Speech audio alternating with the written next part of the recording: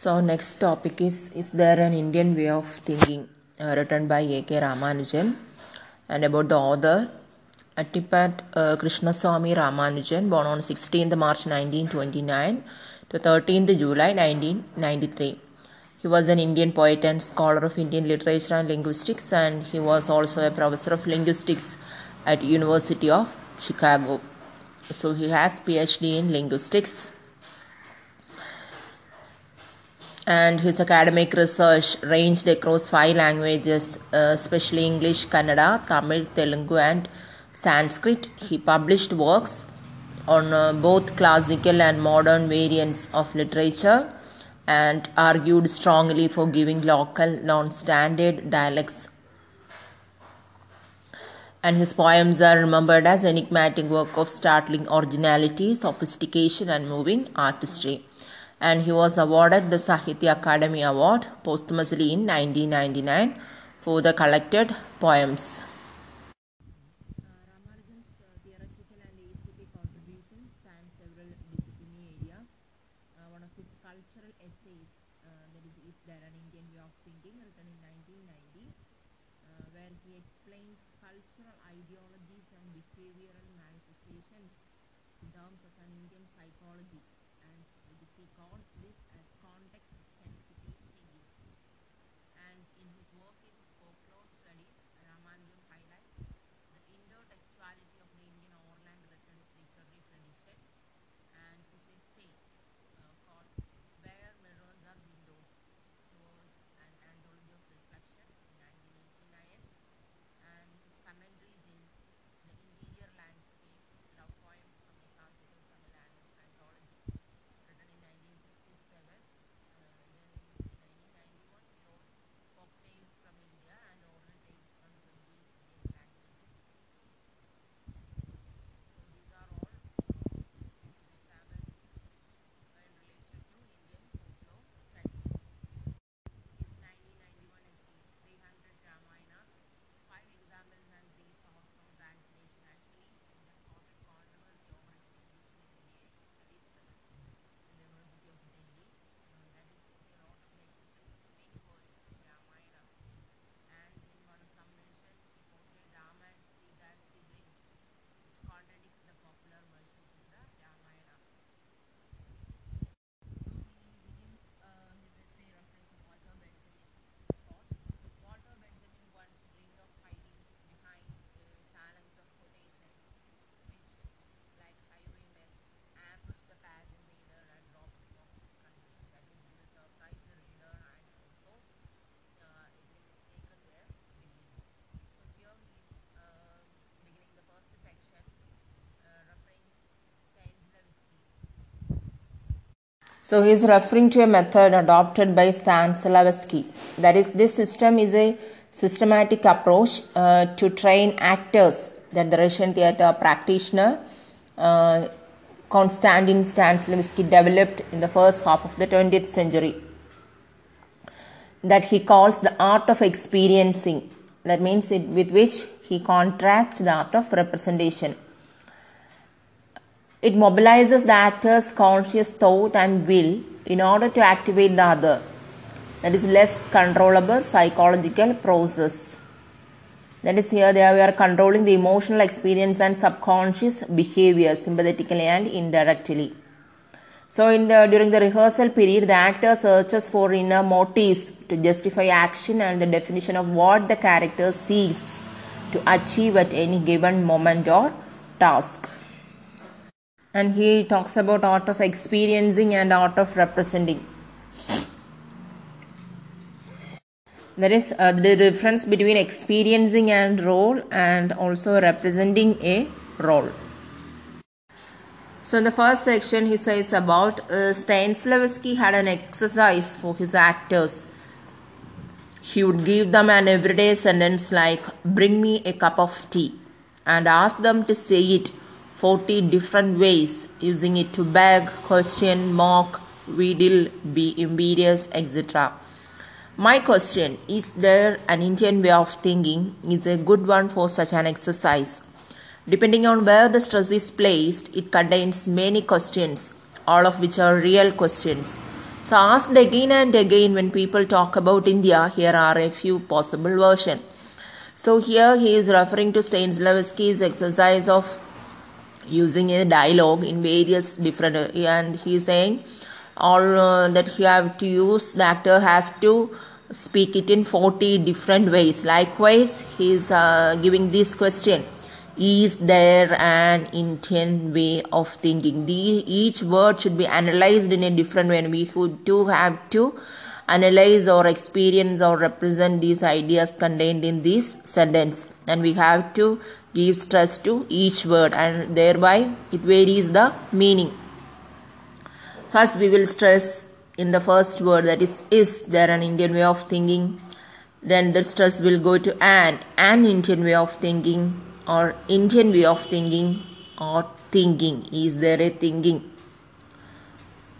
So he is analyzing the question in 4 ways. So these answers are just as various. Here are a few. There was an Indian way of thinking. There isn't anymore. If you want to learn about the Indian way of thinking, do not ask your modern day citified Indians. Go to the Pandit Vaidyas and old text. On the contrary, India never changes under the veneer of the modern. Indians still think like the Vedas. So each question have varied answers. So first he says, is there an Indian way of thinking? Is there any way of thinking especially for Indians? No, there is no specified way of thinking. And he says, in the present era, if we want to know more about Indian way of thinking, you don't ask it to these modern Indians.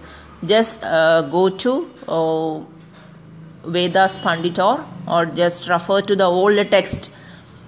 And the other thing he says, that on the contrary, India never changes. On the traditional era and also in the present era, our thinking is never changing. It is stagnant. It is constant.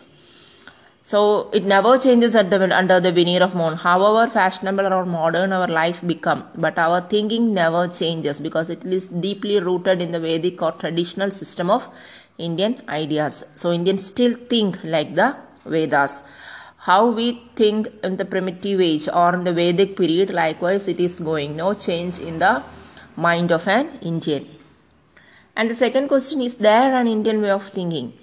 So it might elicit answers like this: there are no single Indian way of thinking. There are great little tradition, ancient and modern, rural and urban, classical and folk. Each language, caste and region has its special world view. So under the apparent diversity, there is really a unity of viewpoint, a single super system. Vedists see a Vedic model in all Indian thought. Nehru made the phrase unity in diversity an Indian slogan. So the Sahitya Academy lines has been, Indian literature is one, though written in many languages. So here too, he is asking the second question: is there an Indian way of thinking? Is any specified way of thinking? So he says, though we have written or we are writing literature in varied languages, our thought is the same.